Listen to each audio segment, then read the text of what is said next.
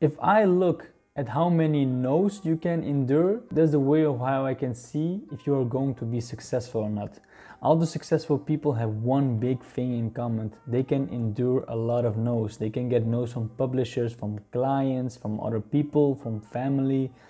And if you can get a lot of no's and you still keep going after no, after no, after no, you don't care, you're just going for that yes, you keep grinding, you don't care about all those no's, then you're going to be successful. Because if you have like 50 no's and you quit, maybe your 51 will be a yes, but you've quit already.